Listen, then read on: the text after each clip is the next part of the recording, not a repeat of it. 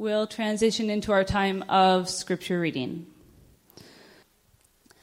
Then God said, "Let us make man in our image, after our likeness, and let them have dominion over the fish of the sea, and over the birds of the heavens, and over the livestock, and over all the earth, and over every creeping thing that creeps on the earth."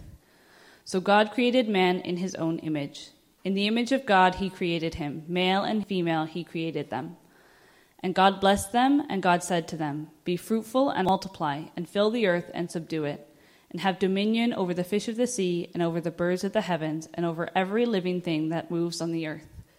And God said, "Behold, I have given you every plant yielding seed that is on the face of all the earth, and every tree with seed in its fruit. You shall have them for food. And to every beast of the earth, and to every bird of the heavens, and to everything that creeps on the earth, everything that has breath of life, I have given every green plant for food." And it was so. And God saw everything that he had made, and behold, it was very good. And there was evening and there was morning, the sixth day. This is the word of God. So today we are celebrating Freedom Sunday with partnership with IJM. We've actually done this year 2 of our church plant, and we haven't done it in the last 2 years. And IJM Korea landed in Korea. Now they have an office in Itaewon. And in our conversation, we really felt like this was an appropriate thing to dig into as a community of God. Freedom Sunday carries on the tradition of God hearing the cry of his people. Right? Throughout the scripture, people cry out for God, and then God hears them. God moves. And rising up a champion, and the church is the champion of humanity. The church, the bride of Christ, is the champion of humanity. And Freedom Sunday is one of the ways, a vehicle by which we awaken the church to slay slavery. We're honored to have IJM Korea's support. It's not just this Sunday we're celebrating Freedom Sunday. Actually, for the next 4 weeks, we're going to be teaching on the theme of justice. But also at the end of our time, we're going to have a speaker from IJM and come share with us. So that's going to be really special. And if you're thinking about joining a community group, we're starting a new curriculum provided by IJM about the theme of justice and God's heart, a comprehensive view on justice as well. So really want to encourage you guys. There's a Saturday group as well. We are looking for a couple more families. So it's every other week, Saturday. So if you're interested, please come to myself. Or there's U in the back. U, can you say hi? You can talk to U in the back as well for Saturday group. All right. So a little bit about IJM before we jump into our passage. IJM has been working for the past 25 years to fight human trafficking and slavery. Some of you guys have heard of IJM. Some of you guys might not have. But they really focus on cases on human trafficking, slavery, sexual violence, police brutality, and property rights abuse by partnering with local authorities. They are in different countries, Philippines, India. The speaker that will be coming, he is a Kiwi working in India. They're in Nepal and many places working with their police and authorities and government body to be able to really fight human trafficking and slavery. Just last year, I was on their website kind of looking through their impact. Just last year, they relieved close to 10,000 victims, real victims from violence and oppression, retained over 4,000 suspected criminals by working with local authorities, convicted close to 12,000 perpetrators in local courts. So they're making real impact. That's just last year. But if you think about the problem in our world and just the nature of slavery and human trafficking, the numbers are staggering.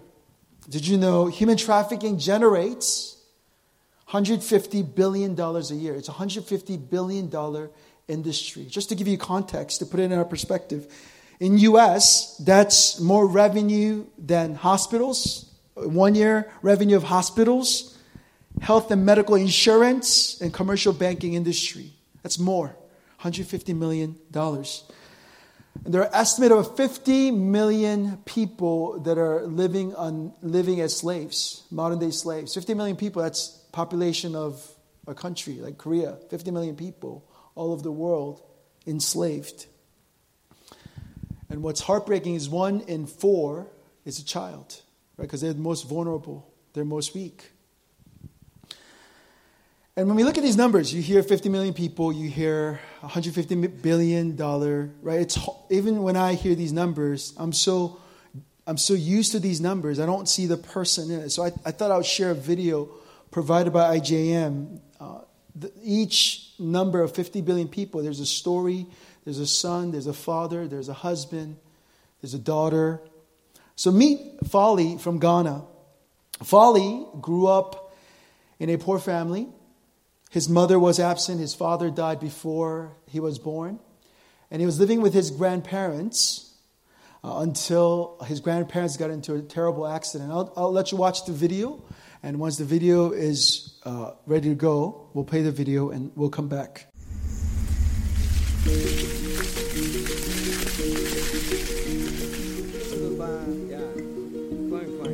I am 5 years old. I follow grandfather to the farm and watch what he's doing.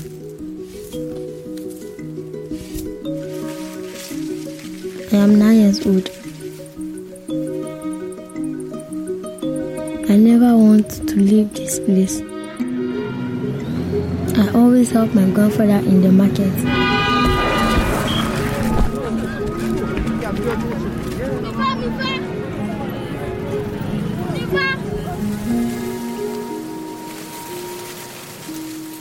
Akpere mu adagbare ji o. Never know boy ma gboji now. Abobodu ku asragbare bevie. Asia.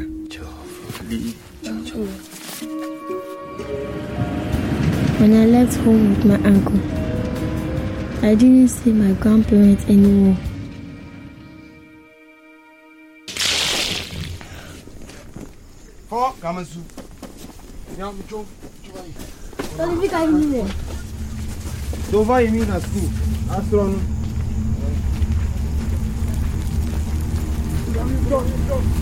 The first time I went on the lake, I wanted to escape, but I didn't know the way.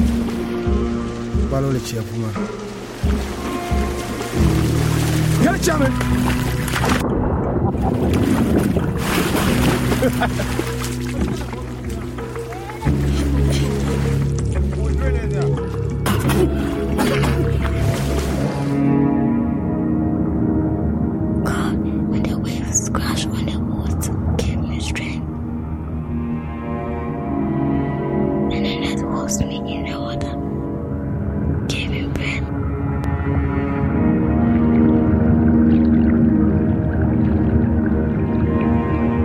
God, do I let the net go into the deep place? Give me a life today. They told me my grandfather came for me, but he could not find me. My uncle said, "You forget about your grandfather."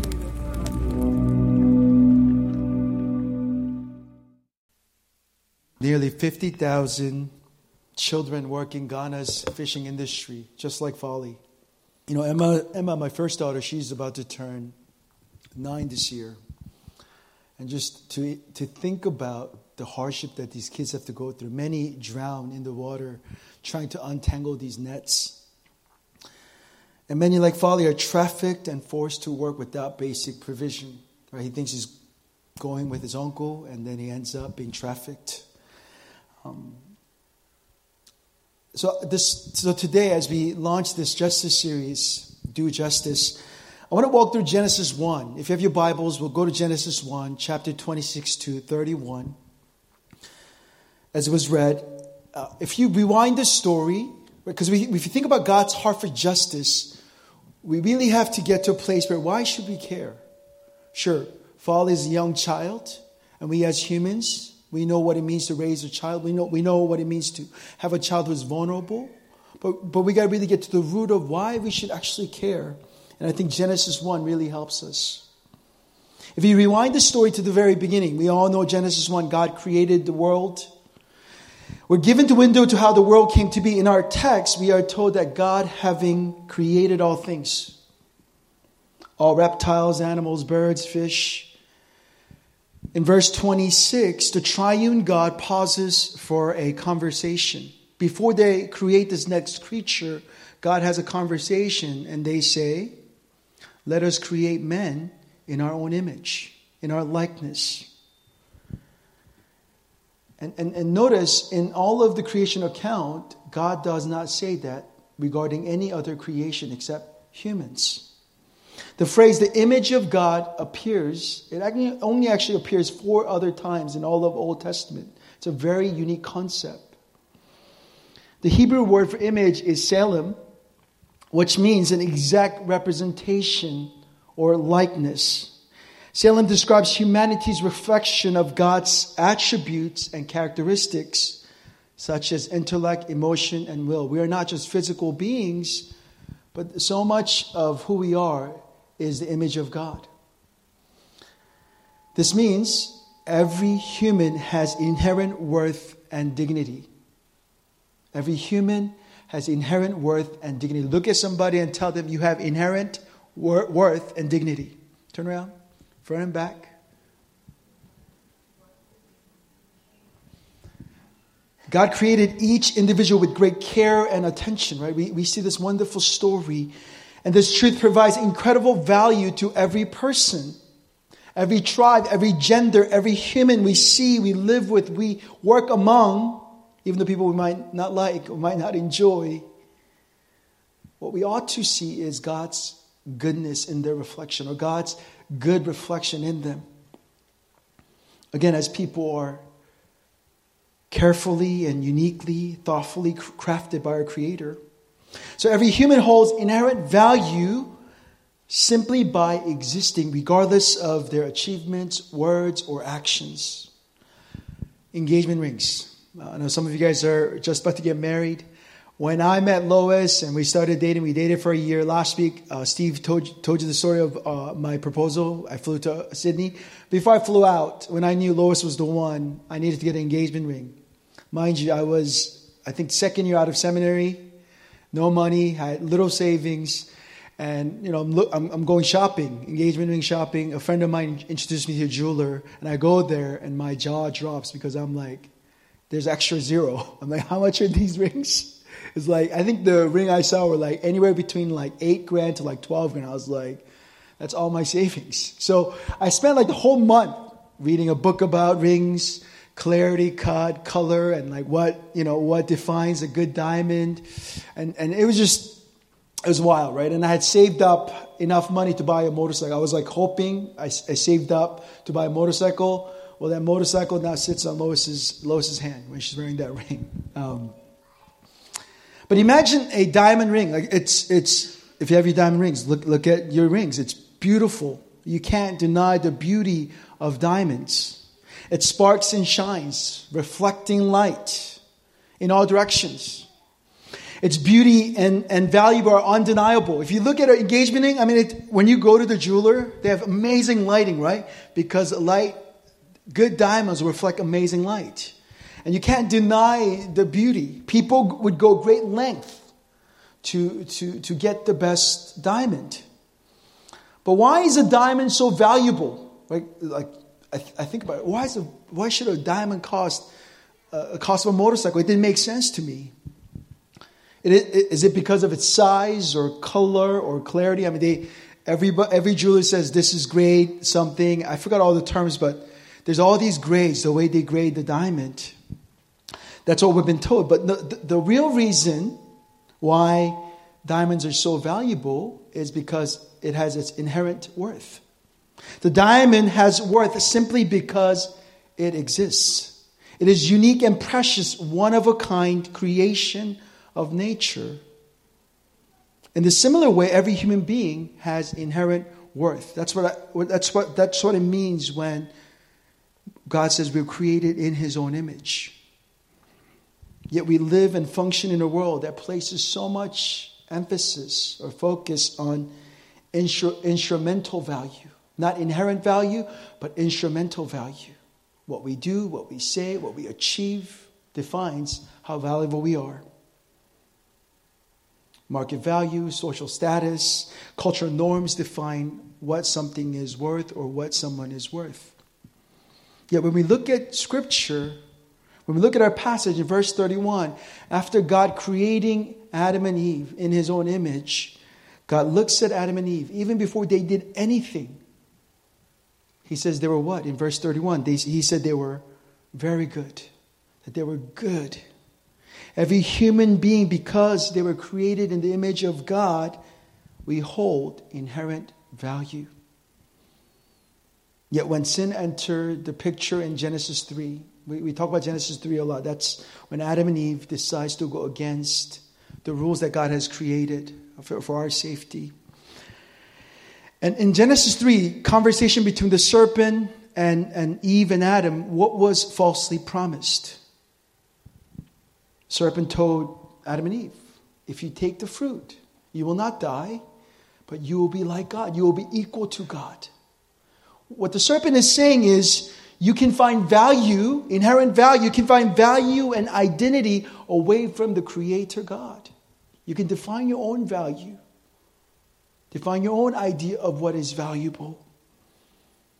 And really, when you think about sin, every human sinful act, if you trace that down to the deepest roots, it comes from believing this lie that we can create value outside of God. And this is why immediately following the fall in Genesis 3 and Genesis 4, what happens? Adam and Eve, they have two sons, Cain and Abel. And Cain murders his own brother Abel. We have first murder immediately following the fall account. Why?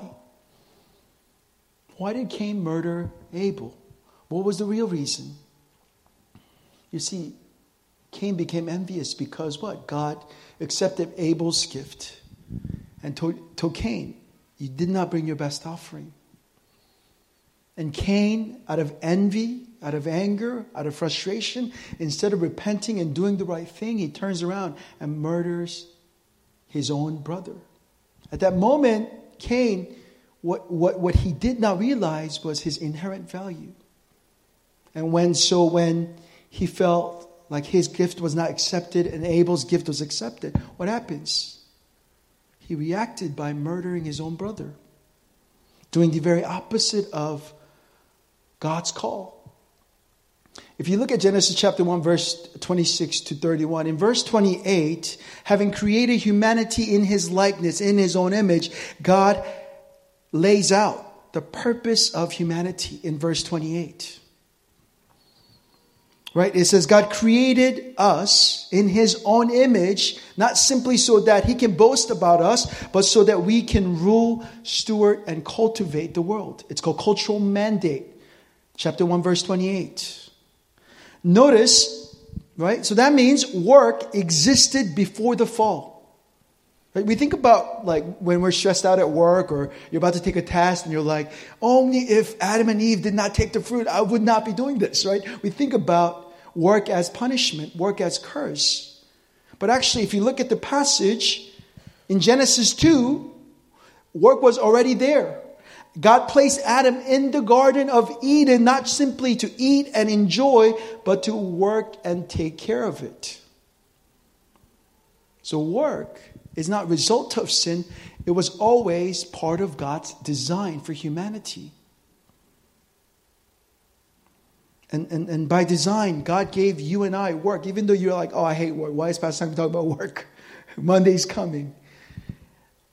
You see, by design, God gave us work as a way for us to participate in God's ongoing creative and redemptive work in the world, to reflect His image and character in all that we do. Yet again, we see in Genesis chapter 3, after the fall, chapter 3, 17 and 19, because of sin, work has become toilsome and very difficult. Have you seen any of these nature channels? I've been getting into, I've been watching these shows on Hulu. And there are these shows of like people, it's called Alone. And people try to go to nature, like alone, far away, Amazon jungle, try to survive, like longest. It's a competition. And it's so hard. Like I watch these people literally like they like start a fire, to get like purified water, to be able to have decent shelter. It's so painfully hard to try to hunt. Like if you go to Amazon jungle, there's all these amazing wildlife. Guess what? Like they can't get food. It's so hard. It's so difficult. Like, so when I think about, for some reason, I love that show because I just realize, wow, like we live in such a different world, right? We have this, we could go to the grocery store, E-Mart, get our food. We can go to 7-Eleven, get our drinks. We can, control temperature. But when you think about nature, and if we didn't have any of this stuff, nature is a hard place. It is an unforgiving place. And if you watch the show, many of those guys end up going to the hospital because they can't survive. Like one bug bite, they're like about to die. Right? Work has become toilsome and difficult. But the original vision of work was as joyful and fulfilling part of our purpose has been distorted by the effects of sin, including greed, exploitation, and injustice. So for many of us, work has become not only a place of stress, but something to achieve, something to gain and take for ourselves, even at the expense of taking from others, as long as I get mine. And when we look at all those who are enslaved and trafficked, when we look at those numbers of 50 million people all over the world being enslaved, much of it can be traced back to humanity's misguided understanding of work. Our misunderstanding of Genesis chapter 1, verse 28. Of why God created us in His image, and why did God put us in the garden? Because we have forgotten or we have been misguided. There's so much brokenness when it comes to people and relationship. We enslave one another. We abuse one another. We take a child and make him jump in the ocean so that we can make money for ourselves. We sell our own children. I mean, if you just watch these stories, these videos from IJM, it's just unthinkable things that we do.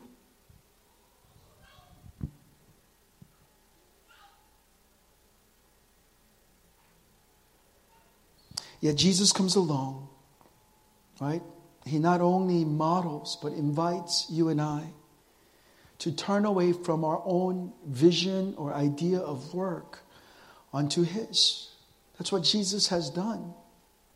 When we look at all those who are enslaved and trafficked, again, much of it is misunderstanding of verse 28. So let's look at verse 28. God blessed them. This is God after creating Adam and Eve in His own image, both male and female. He tells them this is what's called cultural mandate. God said to them, be fruitful and multiply, fill the earth, subdue it, and have dominion over the fish of the sea and over the birds of the heaven, over every living thing that moves on the earth. Quickly, two main aspects. If you break that down, one, there is this call to creativity. The cultural mandate calls us to be productive and creative. Using our God-given talent to create culture, art, technology, and other forms of human expression. We're called to be co-creators with God, reflecting His creative and beauty in everything we do. Do you guys like my slides? Like every week, man, I toiled through these slides. Like it seems very simple, right? It seems like this will take me like 10 minutes. Like one picture, if I don't like it, I have to draw it all over again. But yet, something tells me like I want something beautiful. Not that it's always beautiful. I'm not boasting my art, but that drive to make something beautiful and really perfect or make it better, that's part of what we're called to do. I love what Martin Luther says about creativity, human creativity and work. He says, the Christian shoemaker does his duty not by putting little crosses on the shoes. Some of us, that's what we think, what it means to be a Christian shoemaker. But he says by making good shoes. Because God is interested in good craftsmanship. I love that. right? Like Martin Luther's like, stop making these bad shoes with crosses. Actually make good shoes that people can wear, because God cares about our creativity. God gave us our creativity, and we should be used to bring good into the world. The second part, and this is the part we want to focus on as we celebrate Freedom Sunday, is the call to stewardship. Everyone say stewardship. The cultural mandate also calls you and I to exercise responsible stewardship over the natural world. As caretakers of God's creation, we are called to protect the environment, conserve resources, and care for the needs of all living things. This means that we should be mindful of our consumption and waste, and seek to promote sustainable practices on all aspects of our lives. So when I first married Lois, I'm American, Lois is Australian. This is generalization, but so when we used to buy groceries, as an American, maybe as an immigrant family, we just buy so much of it. When Lois first went to Costco with me, she's like, "What is this?" She couldn't believe how much I would buy and I would store away. When I go home and visit my parents, they have 3 refrigerators. And they have one for Korean food, one for Costco runs. And for Lois, coming from different backgrounds, she just could not believe the way I would use things, consume things. And this matters. When we look at Scripture, this is actually important, that we don't just abuse things. We don't just take things and use it as much as we need. There's this call to live sustainably. And especially in the way we deal with other people, in the way we consume. So going back to Foley's life, what happened to him, what's happening to guys like Foley, boys like Foley, matters to God. It breaks God's heart that people are being enslaved. Throughout Scripture, God will not stand. God will not remain silent when people are living in captivity. And so this must call us to action, right? To be truly human is to faithfully steward the beauty of God's creation actively. It's not simply being His image, but it's also acting in His image. To really care about those that no one cares about. And in this very passage, if you think about human rights, right, outside of church in the secular world, where did secular world get their understanding of human rights or human ethics? Because if the cosmos is all there is, if the world is all there ever was and all there ever will be, and strong always takes from the weak, if existence of humanity is mere accident, then all of the injustices of human experience is just natural part of life. That's how life works. None of this that we talk about really matters. Yet because we believe the Scripture to be true, and we have been invited, right? We see Jesus who enters creation, broken creation with so much chaos and strife. He enters creation to show us really the true image of God. But IJM, organizations like IJM and Compassion and different organizations cannot do this work alone.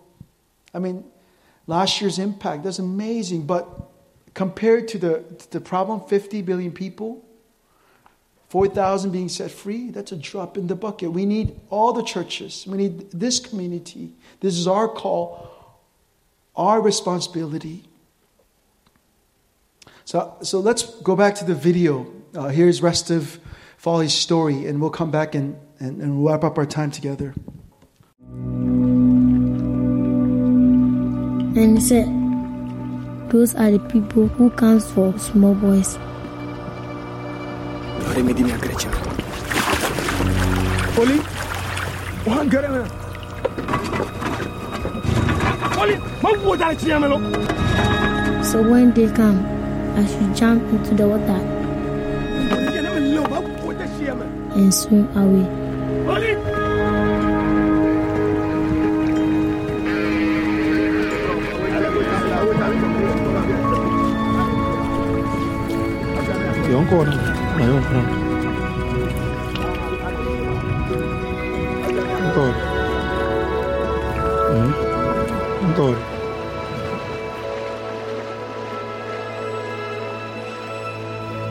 Non connaît folie.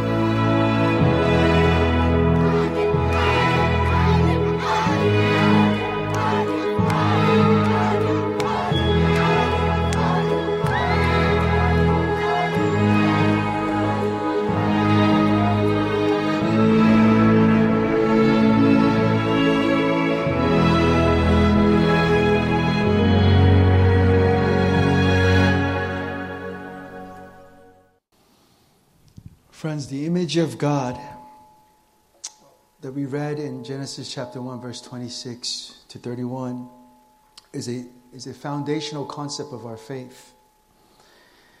Again, reminding us of inherent value and dignity of every human being.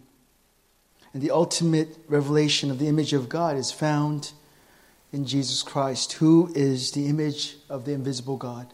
Paul says it in Colossians chapter 1:15. That through Christ, we see what it means to truly reflect God's image in the world. You see, Jesus, if you think about Jesus' stories throughout the Gospels, Jesus had this amazing ability to see people, to really see people. Right? You think about our week, maybe my week. I don't know your week, but I'm running around, right? I got 2 young kids, leading this church. I got different things I'm doing. And I'm always running around. Someone might be crying in the subway, and honestly, sometimes I'm just too busy to even interrupt them. But when we see throughout the story, Jesus never passed by an opportunity to show people that they actually matter. There's a dignity in them. The poor, the wretched, the outcast, the Samaritan woman, the person who's lame, the blind person. Jesus had this unique ability to see people and show them they have true dignity. So as we see this amazing, as we think about this amazing ability of Jesus, I hope as we walk through this season of looking at God's heart for justice, we get to slow down. We get to not only love Jesus for what He's done, but join Him in this fight against injustice. We're going to have an opportunity to respond at the end of our justice series in 4 weeks. IJM, if you have any more questions or things that you want to get involved in, there's a table. There will be a representative from IJM there throughout the series. You can talk to them even after today.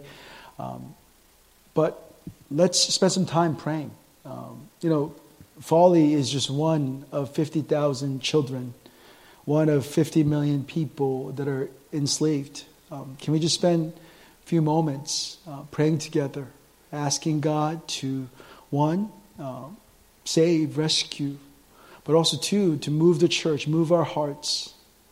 Even if we're sitting here watching this video and our hearts are not moved, let's say, Lord, would you move my heart? Would you help my heart to really break for what breaks yours? Let's take a moment to pray, and I'll pray for us. And we'll go to time of communion together. Father, our hearts are heavy, and there is maybe even a sense of hopelessness looking at the numbers, and maybe the easy thing is to say, man, what does it matter? I'm just one person. Yet, Lord, we see the testimony of an organization like IJM was one man who said, I'm not going to stay silent. And you've created this amazing organization to save thousands of people. Lord, I just pray you would give us courage and compassion. Also, Lord, this idea of having inherent value. God, if anyone is struggling with their own view of themselves, if anyone here is discouraged, by rejection, by not making enough progress, or by whatever happened at work, at home, I pray that you would remind them that they have inherent value. Even before anything that they can do or they can say, they can achieve, you said they were good.